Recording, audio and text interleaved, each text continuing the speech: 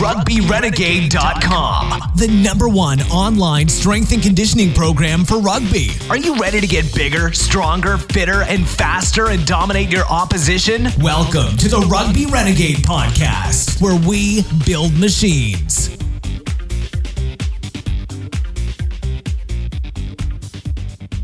Hello and welcome to episode 21 of the Rugby Renegade podcast. Today's podcast is sponsored by Pro Athlete Supplementation. PAS Nutrition are a leading supplement nutrition brand in the UK and have a real good background in rugby union. We're delighted to be involved with them. So check out their quality, batch-tested, informed sport supplements at pas-nutrition.co.uk and make sure you're game ready. Now, today's podcast, of course, I'm Jamie Bain as always, and today I'll be interviewing Joel Jamieson, expert S&C coach with a huge background in mixed martial arts. He's author of the book Ultimate MMA Conditioning, and we're going to talk to him about energy systems, mixed martial arts obviously, and heart rate variability training. So give it a listen, and as always, let us know your thoughts. Hi Joel, welcome to the Rugby Renegade podcast. Why don't we start by you just sort of enlighten us as to your background, how you got into strength and conditioning, and some of the teams, sports, athletes you've worked with. Yeah, sure. Glad to be here. I came into the field in a pretty conventional manner. I started out, I played football growing up, and then briefly in college, and basically realized I wasn't gonna make it to the next level. It wasn't something I was gonna really do as a career, but I'd always enjoyed being around athletes. I loved the training side of things. I loved studying how the human body worked, and mostly I'm impatient, so I always wanted to figure out how to get results faster. And so I spent some time interning, working at University of Washington with a great strength coach there named Bill Gillespie. Working primarily with the football team. I went over to the I went to the Seattle Seahawks for a little bit and saw that side of things, and then kind of basically made a decision rather than going down the team professional route. I decided to open up my own facility. Just like the idea of controlling my own destiny and not having to move around the country for the rest of my life, or being out of a job every year due to things that are out of your control. So I opened up a gym in 2003, and that was fortunately next to a world-class MMA gym, and so that's where my career took quite a bit of a turn. I originally planned or thought my focus was going to be on strength and power and NFL players and college football players and that kind of thing.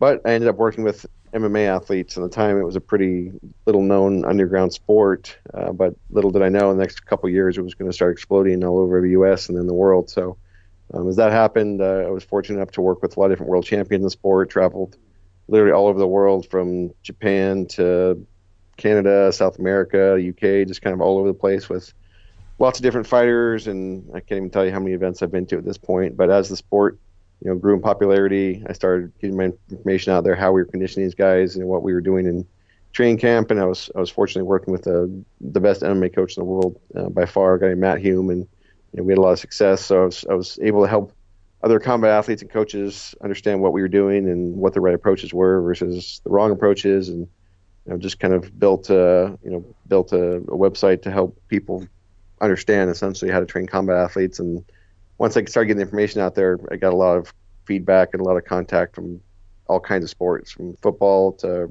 rugby to CrossFit to just about any sport you can think of. At some point, I was getting questions and getting comments, and so I just kind of started diversifying. And really, I've had that site 8 weeks out now since 2009, and spent time with every possible sport organization you can think of. Spent time in China, Japan, Canada, the UK, Australia, really just all over the place, lecturing different teams, consulting, talking to athletes and coaches from really everything. So I've tried to, again, just kind of take what I've learned over the years from a lot of different world-class coaches I've had the chance to be around, and a lot of world championship fights and world titles and different things I've been able to experience, and just try to share the information of what I've learned with different coaches that are looking to get better. That's great, and everyone appreciates you taking the time to share that, and especially on the podcast today. Now, talking about mixed martial arts and your involvement in other sports, now what do you think rugby can learn from mixed martial arts? I think the biggest thing is you look at sports where there's a lot of contact, whether it's American football, whether that's rugby, whether that's MMA, and I think you just have to look at the big picture of how high impact velocity and how the stress of pounding on each other, whether it's running into each other in the rugby field or in the football field or in a fight, there's a lot to be said for understanding the stress of that level of training, the mental stress, the physical stress, the frequency of training. All those things play a huge role in understanding how do you properly prepare an athlete to perform at the highest level. So, the energy demands may be somewhat different. The rules and the sport itself, skills are obviously a lot different, but just the overall physical and mental stress and process that the athletes go through on a daily basis has a lot of similarities. So I think you can learn just by looking at, what the methods are that work. How do we put together the pieces of training, nutrition, rest, recovery, mental development, all those sorts of things. And I think I know that there's a lot to be said for just looking at how different athletes in different sports get better. And there's something you can always learn about how to apply it to, your sport or different sports. There's more commonalities, I think, in training than there are differences, really, when you get down to the heart of it. Yeah, definitely. I think sometimes people can kind of get pigeonholed into, just American football, S&C, or just mixed martial arts. And like I say, they could probably do just as good a job in a different sport. It's the basics of S&C can be applied to any sport, can't they? Yeah, I mean, the human body is a human body. It works the same fundamentally regardless of what sports you're working on. What changes are, the energetics, the specific skills and movements that are being developed, maybe the time of year and the competition schedule. But fundamentally, how the body responds to stress, that doesn't change. A rugby player has the same autonomic nervous system, the same neuromuscular system as an MMA fighter or a football player. I mean, the fundamentals of how the body works never change because it's the human body. So if you understand at the essence of how the body adapts to stress, how the different types of training affect the body and the mind, if you understand those core principles, it's just a matter of learning the demands of the sport and applying the same principles, to those particular athletes. Yeah, definitely. And you touched on energy systems there, and I've seen you talk about this a lot in the past. Now what do you think is the biggest mistake people make in terms of energy system training?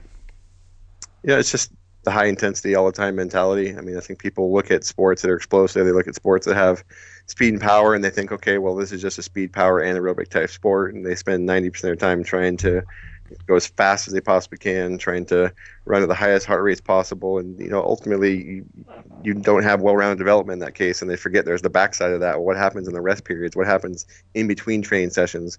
Those are all aerobically driven events, and if you have too big of an imbalance between the aerobic and the anaerobic, ultimately you get guys that are really fast, really strong, really big, but these are the same guys that are chronically injured. These are the same guys that break down, that are fatigued in the fourth quarter or the second half or whatever. So I think you just have to look at the big picture of, unless you're talking about Olympic weightlifter or you're talking about power lifter, those guys are heavily anaerobic because their sports last a second at a time or even less. But when you're talking about an athlete's running up and down a field or even running around a ring or an octagon for 5 minutes or, much longer, obviously in team sports, those are largely aerobically driven sports. And you have to look at the balance of intensities, and you can't think high intensity all the time, and you can't think only anaerobic. You've got to have a more balanced approach. And that's probably the biggest mistake people make. Yeah, I think I've talked about it before on the podcast in how the kind of industry picks up on something, and in this case, high intensity training, and just goes absolutely to town on it. And then they realise they've, avoided the aerobic side of it and haven't developed that, and then it kind of swings back the other way. And hopefully now, and off the back of some of the work you've been doing, people are starting to find the sort of the ground in the middle and covering everything. I think the message has been getting out there. I think people are starting to come back to a more balanced approach. I mean, I know I get lots of emails, and I'm able to reach a large number of coaches. Fortunately, I think people in general are starting to realize that when you just run people into the ground at the highest intensity you can find, like, it's just a matter of time before they break down. It's not a sustainable approach, and if you try it long enough, you're going to figure that out. And I think enough people have started to figure that out. And you've got some great rugby coaches, you've got some really good American football coaches, you've got good coaches out there who are preaching the same message. And I think ultimately everybody that's tried high intensity all the time long enough has realized it's got its limitations, and have realized there's a better, more balanced approach that will work more effectively in the long run. Yeah. Now let's talk about your kind of strength and conditioning philosophy now. And I know you could probably talk about that for hours, but in a nutshell, how would you describe it? In a nutshell, it's all about understanding what the demands of the sport are, and then training both the body and the brain to be prepared for it. And I think that's probably the simplest way to look at it. We look at the body in terms of, let's say your body is like your car. You develop the transmission a certain way, you develop the engine a certain way, you build it in a certain way that it's able to perform the demands of that sport, the skills. So you teach the right movement patterns, you develop the right energy systems, you develop the tendon and soft tissue structures. You prepare the body for the specific movements, skills, motor patterns, all that sort of stuff. And then you have to teach the brain how to drive the whole thing.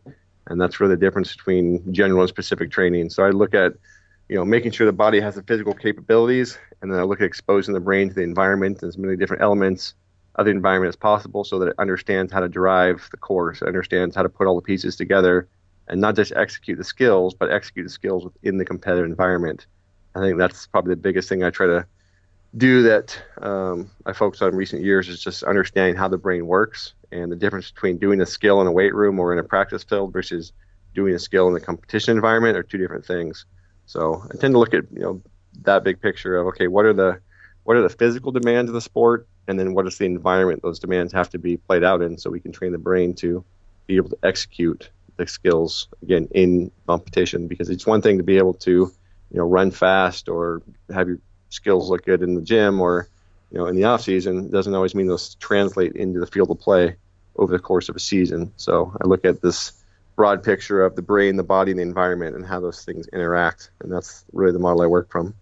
Yeah, that's great. I think you're right. I think some of the teams and sports and athletes who get it right are the ones who tie that kind of general training or general physical approach into the actual performance and the skill. And it's really interesting you're talking about the brain, because people kind of just think of S&C as a separate entity and don't tie everything in with the sort of technical, tactical training. And yep. the people who do are the ones who have the success, and that's where the kind of holy grail is, so to speak. Yeah, I think, again, the problem is, it's got its pluses and minuses, but our system has developed in a way where you have the S&C coach doing one thing and you have the skill coach doing something else. And that can create benefits, but it can also create mismatches of demands versus abilities, and it misunderstates the fact that the brain and the body and the environment are all connected. And if you only learn how to move in a weight room, you don't necessarily know how to execute those skills in a competitive environment. They're very different. So I think the more closely the strength conditioning coach can work with the skill coach, the more you can understand the demands from a skill standpoint, the movements, the energetics, the field, the environment. The more that those things can start to be meshed, the closer you get to the season, the better off the athlete can ultimately perform. If you go from 6 months of living in the weight room to all of a sudden you're on the field running sprints and reacting to people and doing, field-based activities, and you've spent 6 months doing nothing but living in the weight room, your performance is going to be terrible. Even if you have, maybe you got stronger, maybe you have more explosive power, maybe your tendons are better, maybe all these things happened, but you haven't learned to move in the competitive environment. You haven't learned to react. You haven't learned to do the things that are necessary to actually be an athlete. You're going to suffer versus somebody who's been able to develop those skill executions, within the environment and gradually built up the specificity over time. That person's going to be much more well prepared. And I think you see the biggest examples of problems of this is why so many injuries happen in the early preseason. When people go from their off-season program, they go in training camp. I mean, the first 2 weeks in training camp, people are just littering the field with injuries. Well, that shouldn't happen. That's happening because they weren't adequately prepared. And maybe they were physically prepared, but maybe mentally they hadn't developed the capacity to drive, so to speak. They hadn't developed the context of that environment well enough, and they go out to execute. And that even though the physical might be there, the mental capacity wasn't there because it wasn't trained properly. There was no specificity, and boom, you pull a hamstring, or boom, you blow your knee out, or whatever the case may be. All these injuries that happen the first 2 weeks of training camp are purely from poorly designed programs and lack of specificity getting up to that point. Yeah, that's a really good point. I think people talk about injury prevention and look at different stability exercise and things like that, but it's actually the whole training program. If that's set up correctly, you should minimize, certainly reduce those injuries, shouldn't you? Yeah, absolutely. I mean, it's two things in my mind. It's okay, if you go from, maybe you're doing an off-season program and you're running 2 days a week. Okay, great. You're on the field. You're getting maybe 30, 40 minutes sprint work, whatever the case may be. Now I start my training camp. I'm running 5 days a week, 6 days a week. I've just doubled or tripled my volume of sprinting. That's way too big a spike for the body to be able to accommodate to. And then number two, again, it's maybe I didn't do the same movements in the same environment in the off season. So I was doing, field work in a small field, or I was doing my weightlifting and jumps and sprints, only in the weight room, versus now I'm out in the field moving around in three-dimensional space against other people. So, if you have this big mismatch in the movement patterns and the environment, and you have a big mismatch in the volume of work that's being done and the intensity of work that's being done, that's essentially about the biggest recipe for injury you can have, and that's exactly why you see it. Yeah, definitely. Something to be avoided. Right. While we're talking about sort of training different things concurrently, in your book, Ultimate MMA Conditioning, you discuss how certain physical qualities can't be trained together and certain ones can. What would be your suggested approach to a rugby athlete? Just again, you got to kind of look at the time of year, and you got to look at the demands of the athlete and where their specific strengths and weaknesses lie. Now, in general, trying to do a bunch of endurance work with strength and power work at the same time has some conflicting demands. So I tend to pick my poison. It's either, okay, we're going to get bigger, stronger, faster, develop more of the anaerobic potential, or we're going to work on the ability to maintain power over time, which would be more of the endurance potential, rather than trying to say, hey, we're going to slam them all together and train everything at once. So I tend to break down what are the big paradigms. It's get bigger, stronger, faster, recruit more muscle fibers, develop stronger tendons, all those sorts of things, or the ability to maintain that strength power over time, and pick which one is the most necessary given the demands of the sport, given the time of year, given the athlete, train those, improve them, and then reevaluate and see what needs to be worked next. Oh, that's a great answer. Cheers, Joel. Right. This is a question we ask every guest on the podcast. What do you think is the biggest mistake rugby players make when it comes to strength and conditioning? Again, I'll qualify the statement with rugby is probably one of the sports that I've worked the least with from a team standpoint. So maybe it's just because I'm stuck in the U.S. I'm not exposed to it as much, and I'm probably the least familiar again from a team standpoint with rugby. But I will say I've seen, again, this is not any particular team or coach, but I've seen a lot of this is an athlete's fault. This is the thing I see the coaches doing is treating conditioning as a punishment, or treating as something that you do because you played poorly. Well, let's go do a bunch of conditioning work. There's very big reasons why that's a bad idea. Number one, the brain values work proportionate to what it perceives the potential value or benefit of that work is. If you tell someone to go run because they're being punished, well, now I've just associated all my running, all my conditioning work with something negative, and I'm much less likely to put effort into something that I perceive as a negative versus something I see as a potential to make me as a better athlete. And you've essentially hardwired these athletes to believe conditioning is a form of punishment rather than as a form of development. And those are different mental approaches to conditioning. Secondly, people go into conditioning thinking like the goal is just to drive people into fatigue as much as possible. Okay, I'm going to get better if I really fatigue these guys. The problem with that is when you really fatigue someone, your movement patterns start to break down, and how you coach those movement patterns when you're fatigued dictates how they're going to move when they are fatigued. So in the fourth quarter or the end of the game or whatever, obviously they're going to be fatigued. It's the end and they're playing hard, but their movement patterns are going to be dictated by how they've been coached. If your only emphasis during a conditioning session is go as fast as you can until you're as tired as you can, your movement patterns fall apart because you're not coaching them. So when they get in the fourth quarter, their movement patterns are going to fall apart because that's what they've learned. Instead, if you view conditioning as to be able to maintain perfect technique as long as possible and to be able to deal with fatigue and still move well, then that's a different mindset. That's a different physical and mental quality. So when the athletes now get tired, they're still moving well. They're still able to perform solid fundamental movement mechanics versus I'm just looking sloppy and terrible and falling apart and getting injured and playing poorly. So I think people's mindset needs to, and this is rugby, American football, a lot of sports in general, but just being cognizant of as athletes fatigue, it's a coaching opportunity. And the coaching opportunity is to make athletes move better in that stress, in that time period of fatigue. It's not just make athletes move faster when they're tired. It's make athletes move better when they're tired. And those are two different things. So, I think a lot of the contact type sports, American football, rugby, MMA, they just look at, okay, let's make our athletes really, really tired, and that'll improve their conditioning. Well, how about we actually teach them how to move well and execute skills well when they're tired? That's going to improve their conditioning because that's going to actually translate into performance rather than translate into fatigue. So probably the biggest mistake, and again, I wouldn't say that's not necessarily specific to rugby, but I've definitely seen a fair amount of rugby teams out there training with that mentality of conditioning is about fatigue and conditioning is about mental toughness and conditioning is about just running people on the ground versus coaching athletes to be better. Yeah, I think you're right, but I think where mental toughness comes in is being able to perform those skills and the fundamental movements of the sport under fatigue. And like say, if they're just flogged and not being able to maintain those positions or skills, then you're not you're not doing what you're trying to achieve, are you? Exactly. I mean, the whole point of being in better condition is to be able to perform under fatigue. It's not to just get yourself as fatigued as possible, looking like crap on the field.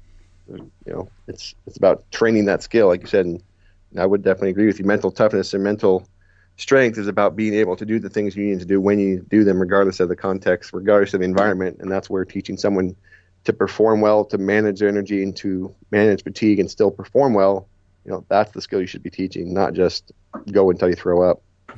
Yes, indeed. Right.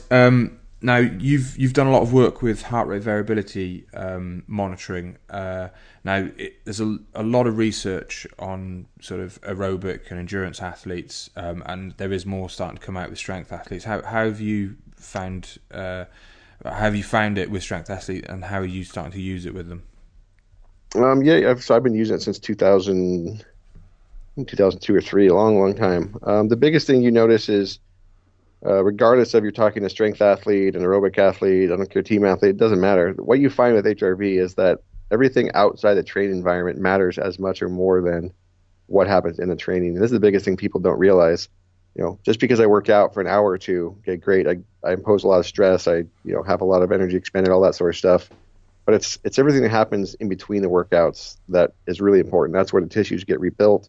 That's where the body makes itself stronger, and that's where all the things happen that have to happen for you to perform better as an athlete. So, the biggest difference is you see different types of stress. In endurance athletes, a lot of metabolic stress over longer volumes, lower intensities in general. A strength and power athletes, obviously higher intensities, but much lower volumes, lower frequencies. But fundamentally, I mean, you don't see a huge difference in terms of how the athletes respond from an HRV standpoint. The better athletes respond by recovering faster. The lower athletes respond by recovering slower. But again, what you're fundamentally seeing, and what you want to use HRV for as much as anything else, is to understand what people's work capacities are based on their external factors. So again, sleep is a huge factor. When people sleep well, they recover a whole lot faster. When they don't, they recover a whole lot slower. When people's nutrition is dialed in, they're going to recover a lot faster than when it's not. When their mental stress is under control, they're going to recover faster. I mean, all these sorts of, again, external variables outside the training environment drive performance changes and drive fitness changes often as much or more than what you do in training. So I don't care what sport you're in or what goal you're in, HRV just gives you a much more complete picture of the stress recovery cycle, and the whole recovery component is driven outside the gym. So you have to be aware of how all those factors are playing out if you want to be able to personalize and give somebody the most effective program over time, and develop something that's matches their lifestyle versus just expects their lifestyle to be perfect. It's not. No one's is, and you have to take those factors into account if you want to really be able to program for somebody well. Yeah, and I think it's also a good education tool for the athlete. And one of the things we see a lot is with academy players who are still in college and going through exams and stuff like that. That's when they start to fatigue and struggle to adapt and progress with their training. And it's a good education tool to you can show them how their HRV is responding, and then monitor their training. Obviously, even with our academy, you plan for those periods. They're not going to be training as hard, but it just shows them it's a tool to say this is when you need to start sorting your lifestyle out, as opposed to just thinking I'll go and train hard and that takes care of it. It highlights the other issues, like you say, outside of training.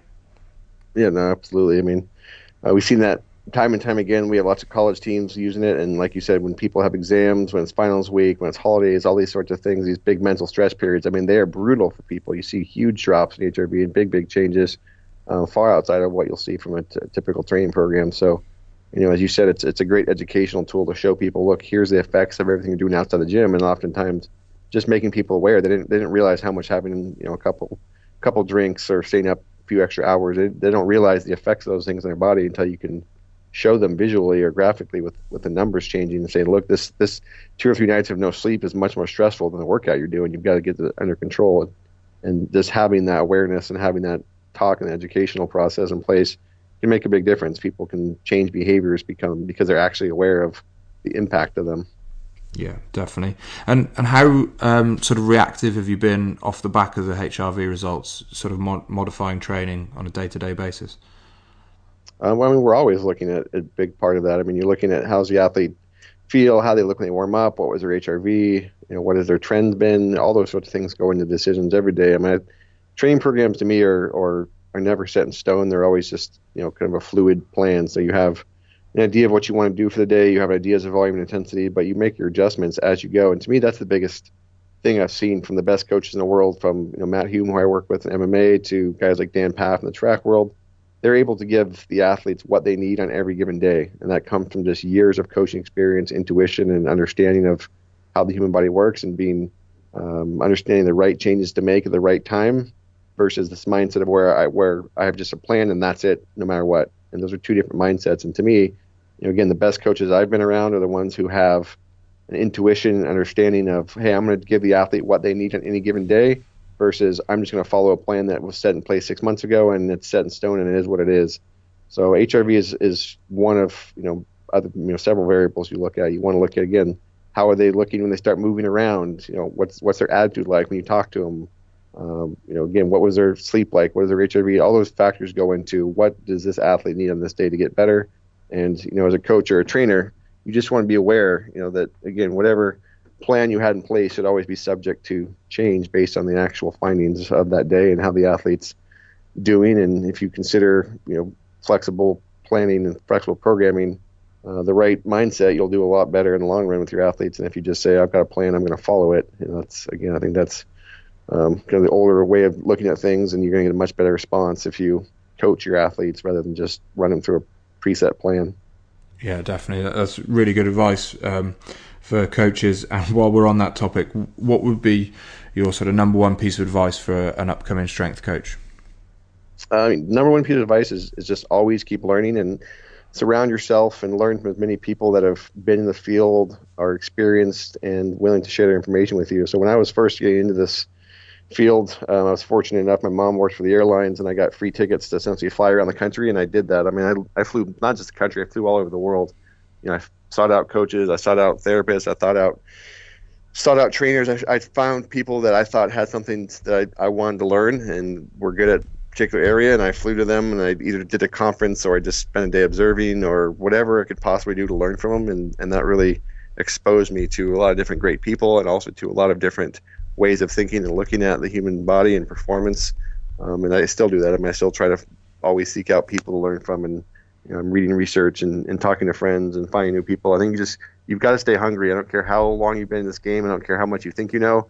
There's still 10,000 things you don't know, and there's still far more out there to learn. So it's just always be hungry to learn, always be hungry to get better. Don't feel like you've ever got it figured out, and don't feel like you don't have something to learn from somebody, because somebody maybe totally outside your scope of field. I mean, there's a biologist named Dr. Robert Sapolsky. He's a professor of biology at Stanford, and I would say his research and work and teaching has probably influenced my career as much as any strength coach out there. And he's a biologist, at Stanford.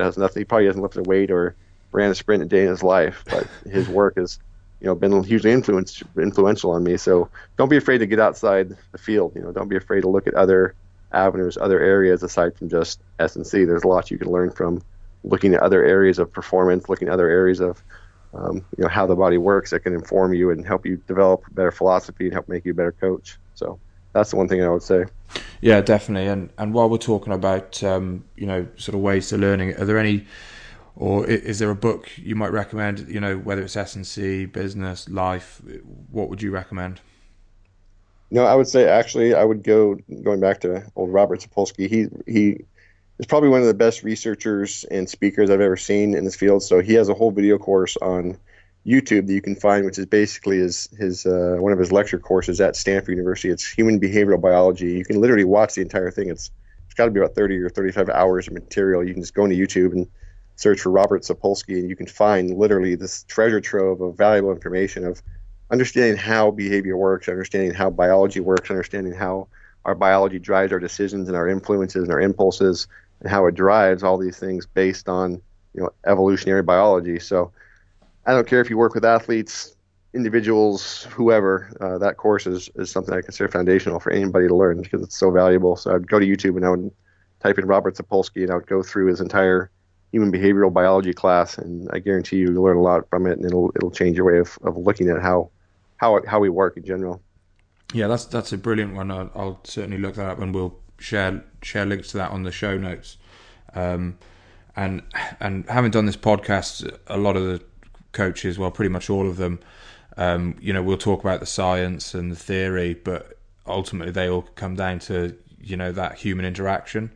And that's a huge thing. And if that helps with that understanding behavior, then, it's definitely worth looking into.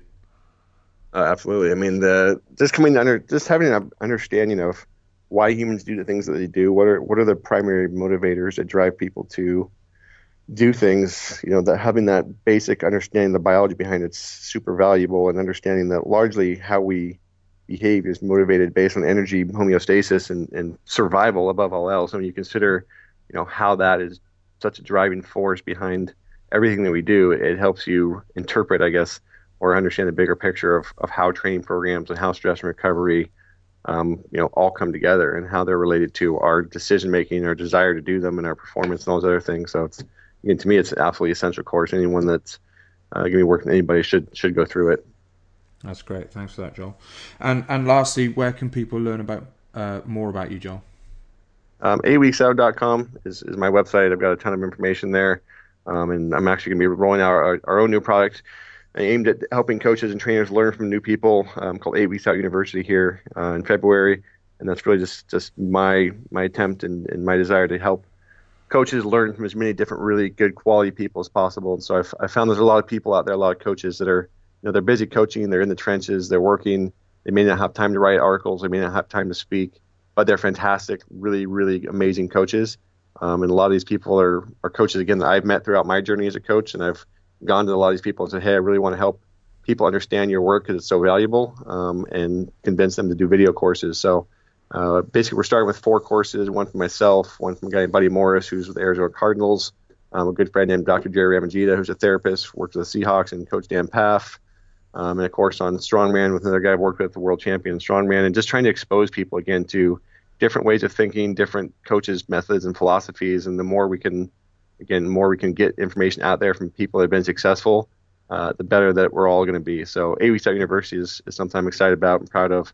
And every few months we're going to be launching a couple more courses and continue to build this library of content from really some of the best and brightest coaches and trainers and therapists in the world. So 8weeksout.com is where people can get access to all our articles, research, videos, all that sort of stuff, and look for that 8 Weeks Out University coming out soon as well. Yeah, that sounds awesome, Joel. Let us know, when that comes out, and we'll obviously share that with the Rugby Renegade community. Absolutely, appreciate it. Thanks, Joel. All the best. Yeah, you too. So there you go, another great podcast. Thanks, Joel, for taking the time to talk to us. So moving on, please subscribe to us on SoundCloud, Stitcher, TuneIn or iTunes, and give us a 5-star review, and you won't miss out on any more podcasts. Other than that, guys, check out rugbyrenegade.com, more articles coming out, and also check out our YouTube channel. We're going to try and get some more sort of informational videos coming out on there. It's YouTube/RugbyRenegade1. And of course, thanks again for PAS Nutrition for being our podcast sponsor. Check them out at pas-nutrition.co.uk, and we'll see you next time on the podcast. Thanks for listening to the Rugby Renegade podcast. For more quality rugby strength and conditioning information, check us out at rugbyrenegade.com. Rugby Renegade, building machines.